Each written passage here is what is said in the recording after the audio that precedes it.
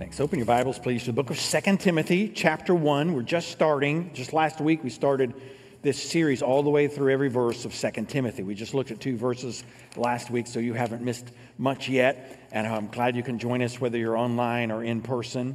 And I do want to say how glad we are to be able to start doing more of our Kids Life programming.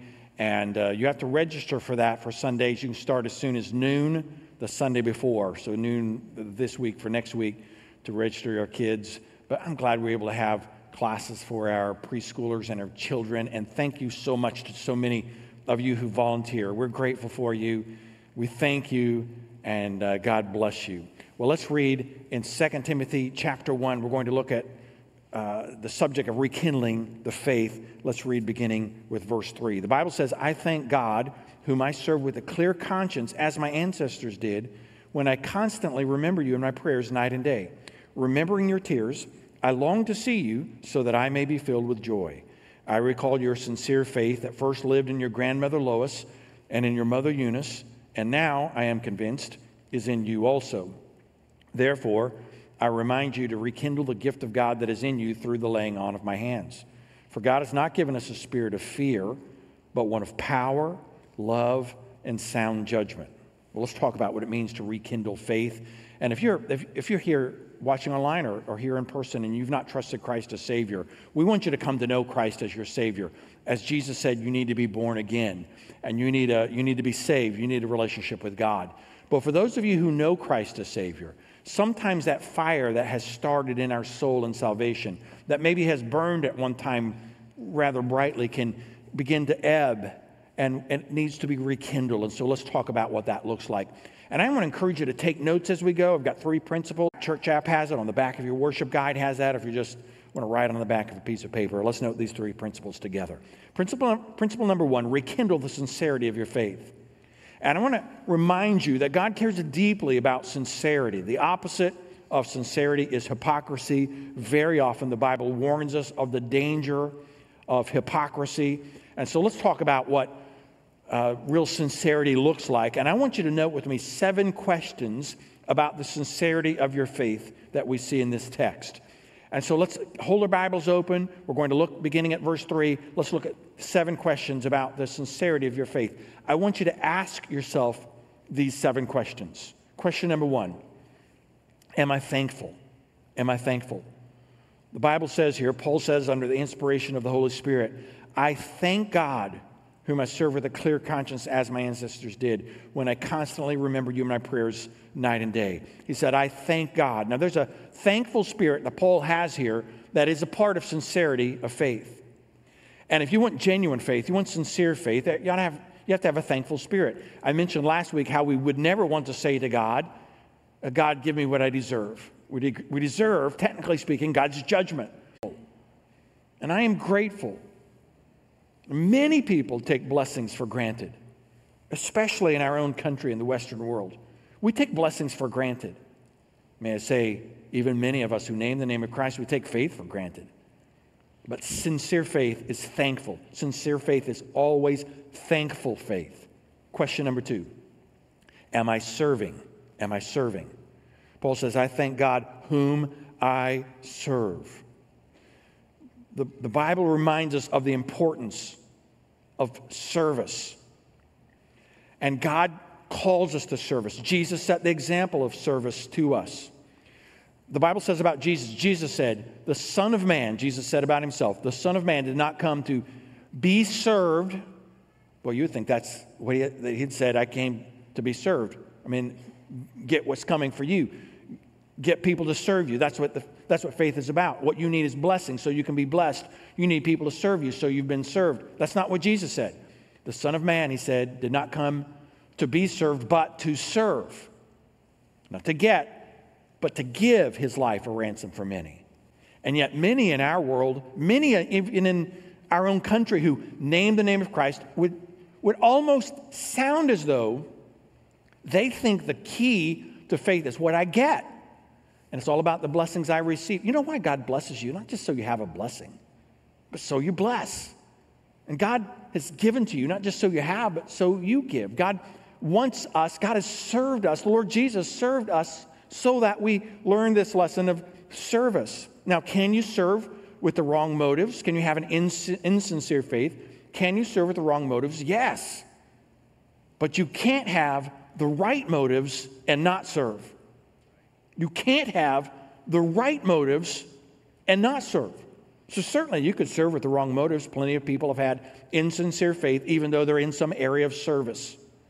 But you cannot have the right motives and not serve, because God cares so deeply about our spirit of service. Question number 3, is my conscience clear? Is my conscience clear? Paul said, I thank God whom I serve with a clear conscience. Now, faith is about more than feelings, of course. But conscience is about the conviction God brings from the Holy Spirit to us. God convicts us because He loves us. So none of us like to feel guilty. I bet you don't like someone making you feel guilty. But you know, sometimes God makes us feel guilty.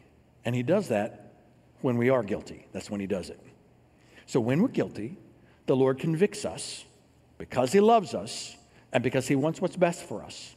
And so there may be something in your life right now, and I don't know what it is. I don't have any way of knowing what it is.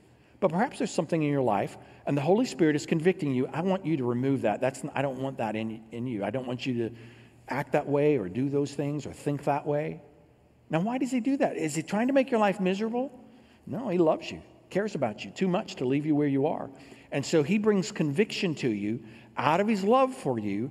And so now some of you maybe you have confessed your sins 1,000 times to God, asked for His forgiveness 1,000 times, as though God cannot forgive you, as though He doesn't really love. And you're carrying a conviction you don't need to carry.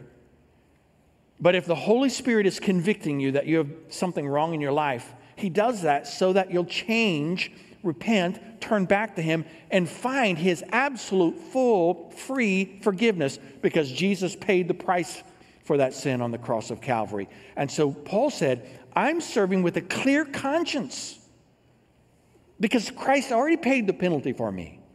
There's a fourth question I want you to ask yourself. Am I following God's word? Am I following God's word? Paul said, I thank God whom I serve with a clear conscience, as my ancestors did. Paul had ancestors, maybe you've heard of some of these people, Elijah and Elisha, guys like Moses or Abraham.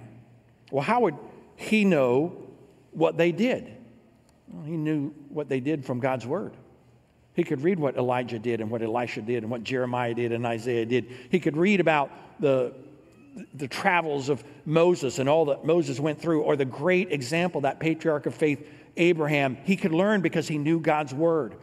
And we don't base our decisions or our sincerity even on feelings, but upon the truth. Sincere faith follows truth. Sincere faith follows truth, not culture. Not culture.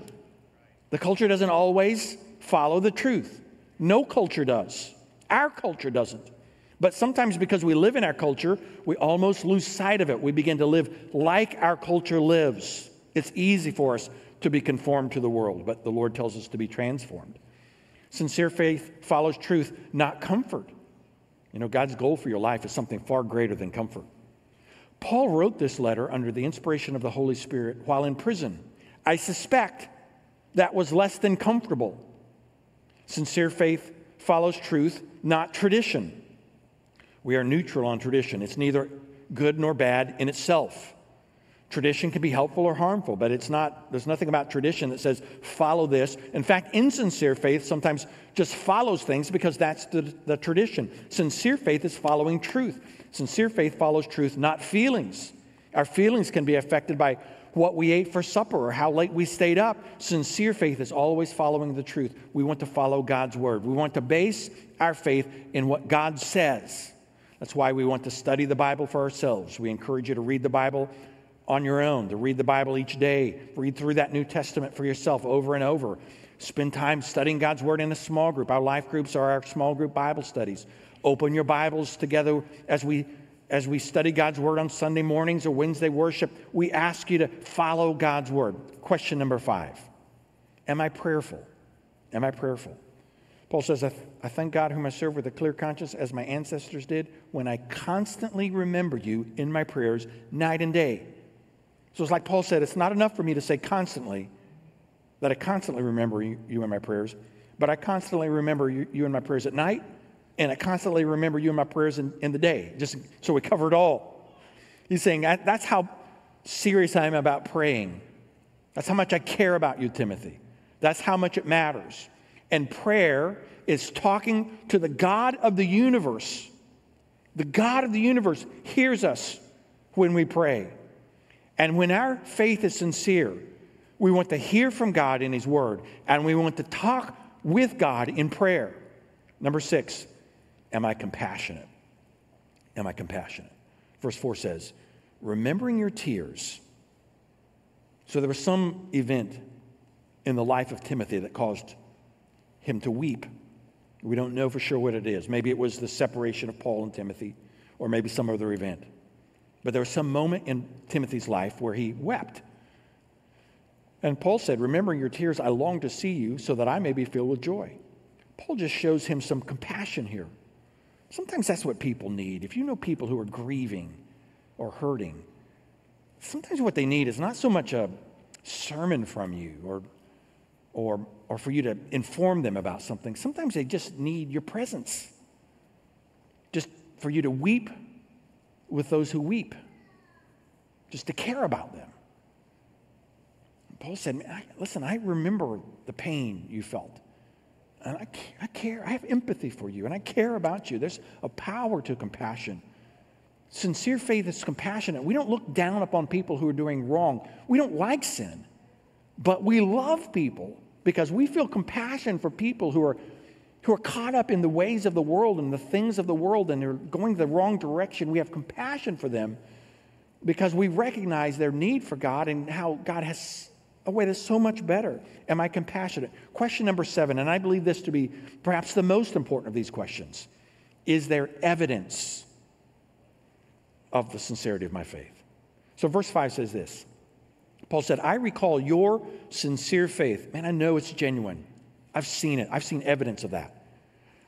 I recall your sincere faith that first lived in your grandmother Lois. I saw evidence of Grandma Lois' faith. And in your mother Eunice. Your mom had faith. And now, I am convinced, is in you also. The reason he could say this is there was evidence in the life of Timothy that his faith was genuine and sincere. And there was evidence in the life of Grandma Lois and Mom Eunice that their faith was genuine. Last week I talked about the importance of godly men and how many young men have never had, and young women for that matter, they've got this father wound. They didn't have a godly father in their life, and how important it is for men to be godly examples. And young boys are growing up often in homes where they don't know what it means. They don't know what it looks like to be a godly man, and our society doesn't teach that. And I want to say a word to you women. We need godly mothers and grandmothers. In fact, there are people here, I don't know your names, I just know there are many of you here because of the prayers of a godly mother or a godly grandmother who cared about you and who loved you and who didn't give up on you and maybe loved you when you weren't so easy to love. And I'm thankful for people like that. Can I say to you women how much we need you, how much we need godly women? Little girls are growing up in a society that doesn't teach them what it means to be a godly woman. Our society is not teaching them what it means to be a godly woman. And they need examples. They need evidence in the lives of women who have gone before them a little bit. And God could use you to make such an impact and such a difference in their lives. And I'm praying that by your life, as imperfect as you are, just like all of us, as imperfect as we are, we want people to be able to see Jesus in us.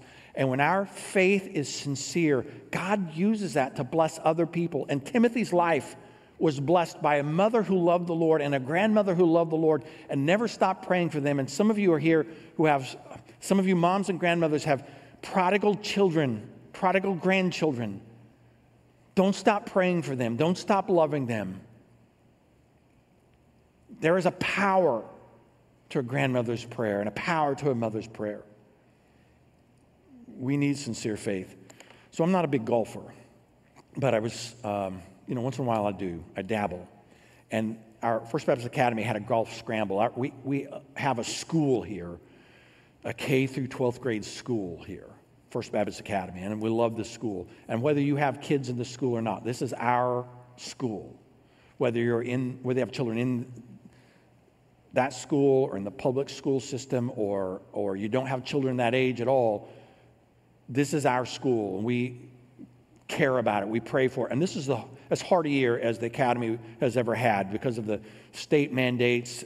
We just have to limit the size of classrooms in ways that have made it so difficult and so cost inefficient, and we don't get any, we're not we don't get tax money, and so it's just been a hard year for us. And so this golf scramble was a fundraiser for us, and it's been, just kind of a fun way to do it. And so I played in it because I love the Academy, and I don't mind embarrassing myself sometimes. But I want to tell you I don't like to brag, but I want to tell you about one particular shot. I almost made a hole-in-one. And I couldn't see the green from where I was, but the guys who were on the green said it almost went in the hole. Now, the only downside of it was not the hole I was supposed to be shooting at. That's the only kind of sort of downside of that. But, the upside is I almost made a hole-in-one. And I was on a par 5, and the hole I ended up on was to the side. And I said, I'm going to hit this, par 5, you got to hit a long drive. So I'm going to hit this to the moon. And it sliced to Saturn is what happened. And it landed on the green, and we yelled 4, and those guys scrambled around, and they were okay. Prayer was answered. They didn't get hit in the head, and the ball almost went in the hole. And had it gone in the hole, I would have called it a hole-in-one. I'm not sure how you score it, but I would have called it a hole-in-one for the rest of my life. Well, everything about it was fine except for just going in the wrong direction. And if your faith is not sincere, God wants something more than just that you have showed up at a church on occasion, or watch online, or that you go through the motions, that you follow some good traditions. God wants you. And if you miss that, you miss everything. He wants a sincere faith, a genuine faith, a real faith. And so I want to ask you to rekindle the sincerity of your faith. Principle number 2, would you write this down? Rekindle the gifting of your faith. Rekindle the gifting of your faith. So verse 6 says this, therefore I remind you to rekindle the gift of God that is in you through the laying on of my hands. Now I want you to write down 2 things about this. First, would you note, you are gifted by God. You are gifted by God. So you might say, well, I know Paul was gifted, I guess, and Timothy, the Bible says he was gifted here, and missionaries, they're gifted, I guess, and maybe the pastors are, I guess, gifted, and I guess my life group teacher is gifted, but me? If you know Christ the Savior, the Bible says you have been gifted by God. By God. He gives spiritual gifts to you, and He uses it for the glory of His name in the body of Christ. And they are perspectives, or they are roles to play, or responsibilities that you have, and God has gifted that to you. Now, I don't know the specific ministries God has for you to serve or what entirely He wants for you. We sometimes use the acrostic SHAPE, S-H-A-P-E, to describe how you can sort of find the spiritual gifts, or the S. God has gifted you in some way. Your heart, what is it that you really care about? What really matters deeply to your heart? Your A stands for abilities. What talents has God given you? The P stands for your personality. Sometimes God uses that to help you to see how you can serve. And the E for experiences. God often uses our experiences, the good and the bad, even the pain of your past. Don't waste that pain. Use it for His glory. And don't forget the S of this spiritual gifts that God in heaven has gifted you for His service. He gives you spiritual gifts to use, just as He gives you blessings to use. God doesn't bless you so you can have a blessing and pat it on the head once in a while. He blesses you so that you'll be a blessing. He doesn't give you spiritual gifts just so you have them and can pat them on the head, but so you use them for His glory. You are gifted by God. Notice it says, rekindle the gift of God that is in you through the laying on of my hands. He's saying, secondly, you are commissioned for God. You're commissioned for God. At some point, Paul laid hands upon Timothy and commissioned him for some responsibilities. We do that when we ordain pastors and deacons. We commission those from our church who are sent out as missionaries. We do that for mission trips, and some of you ought to consider the possibility of going on international mission trips with our church. We go to several different places every year, and perhaps God would have you share the message of the gospel to the ends of the earth. You can be a part of the Great Commission, and we commission you. God uses these moments to remind us that we are all responsible for sharing the message of God to the ends of the earth. You're gifted by God. You're commissioned for God. God wants to use you. He wants you to rekindle that gifting of your faith so that you use your gifts for His glory, so that you help people come to know Christ as Savior. I guess I knew this kind of generally when I was young. I knew Christ as Savior, but I didn't know what God wanted for my life. In fact, I knew exactly what I wanted for my life. I was going to play Major League Baseball. And the only thing that stood in the way of that dream was that I couldn't hit a curveball or a slider or a fastball for that matter. And I could only hit a changeup if it didn't have much movement. I was really good at that if there was not much movement to the change. That's the only hope that I had. Other than that, it would have been a great career in baseball. But eventually, God showed me that wasn't it, and He had something else. He had gifted me, and He was commissioning me. Can I tell you, God in heaven has gifted you, Christian, and He has commissioned you. You have responsibilities from Him. And so rekindle that gifting from God. Principle number 3, would you write this down? Rekindle the spirit of your faith. And let's go to verse 7. And it is as relevant as any verse for our age.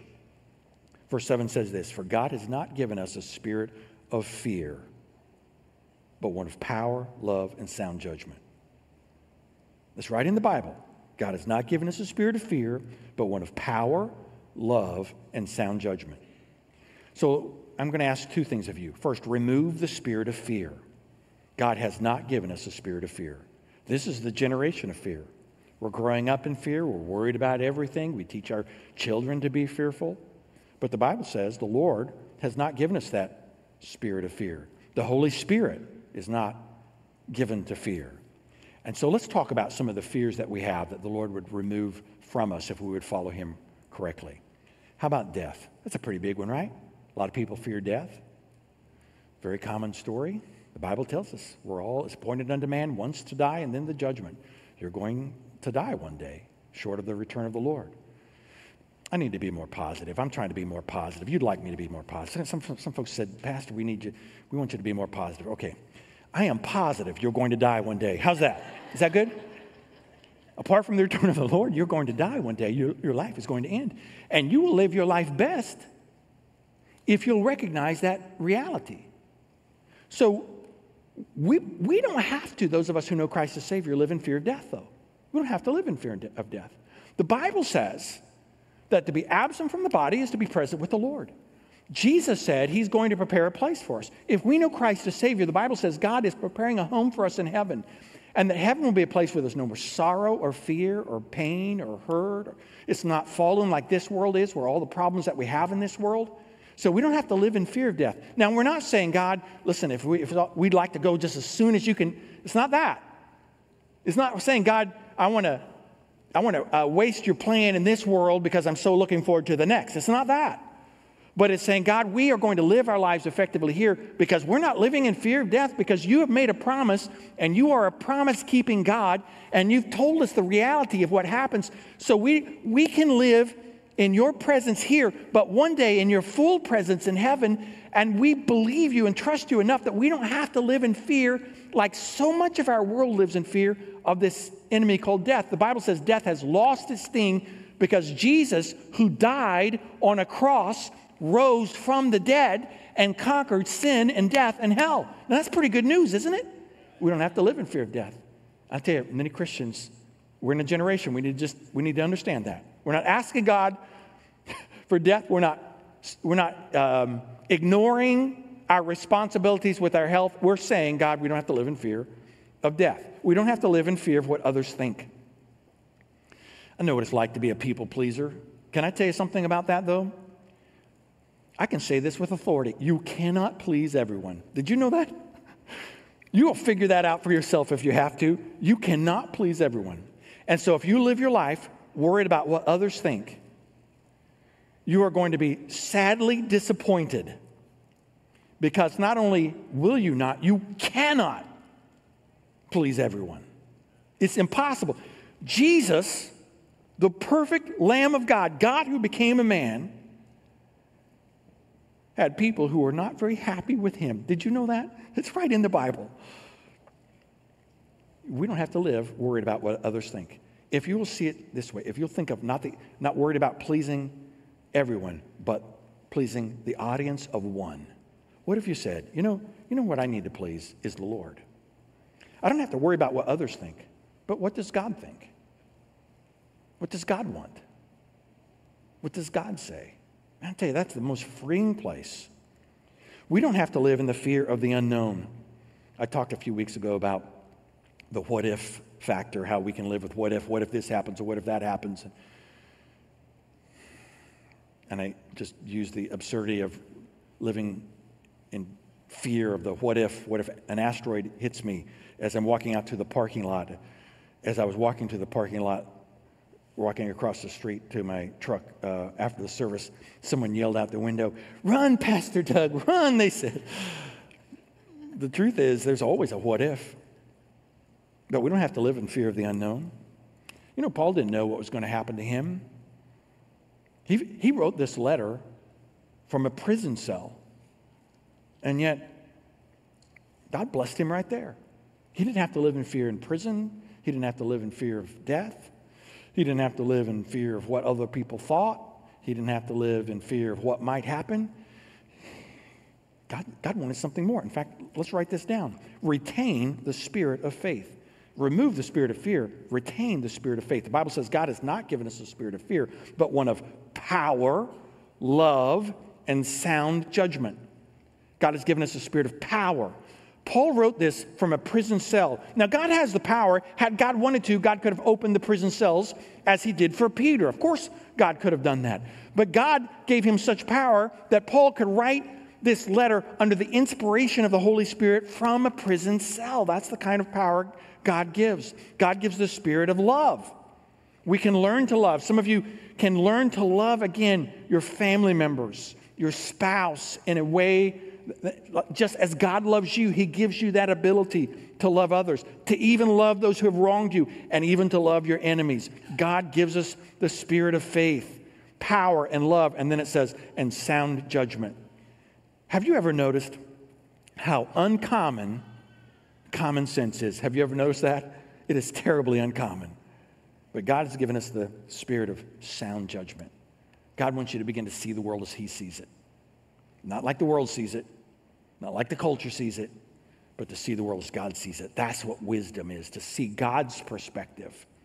Sound judgment, built on a solid foundation, built on the truth. God wants that for you. So sometimes we'll have a fire pit out at our house, and sometimes the fire will begin to kind of lower, and the embers will begin to cool. And I have to take a little stick and kind of poke it a little bit and turn it and add some fuel and get it burning again. And perhaps God in heaven is speaking to your heart, Christian, about the fire of your own faith. And maybe it's grown colder through neglect or through worry or through doubt or through 1,000 other things. And maybe God is poking, prodding, turning the fire in your life because he wants to rekindle the fire of your faith again. Let's bow together for a word of prayer. And as we pray, if you've never trusted Christ as Savior, can I urge you to give your life to Christ, to repent of your sins? The Bible says to place your faith in Jesus who died for you and rose from the grave for you, to receive him as Savior. Jesus said you must be born again. The Bible tells us we need to be saved. I want to ask you to give your life to Christ. Christian, can I say just a word to you? Perhaps God is using this message to call you to a rekindled faith. To a rekindled faith, so that the fire of your faith is burning more brightly and more strongly than ever. Maybe God is reminding you of sincerity in your faith, that it be genuine, the danger of hypocrisy. Perhaps God is using this to remind you to rekindle your gifts, to use them for his glory, to rekindle the spirit of your faith. He hasn't given you a spirit of fear, but of power and love and sound judgment. Would you say, Lord, I want that fire in my life to burn more brightly. I want that again. I want that renewal of my spirit, that I am more like Jesus and that the fires of my faith are burning more brightly. Father, thank you for your word. Thank you for telling us the truth. Thank you that this is a foundation upon which we can build. Would you call people to trust you as Savior, Father, this day? Will you call Christians to a deeper walk with you, a rekindled faith for you? And we give you praise and glory for what you'll do and what you are doing in Jesus' name.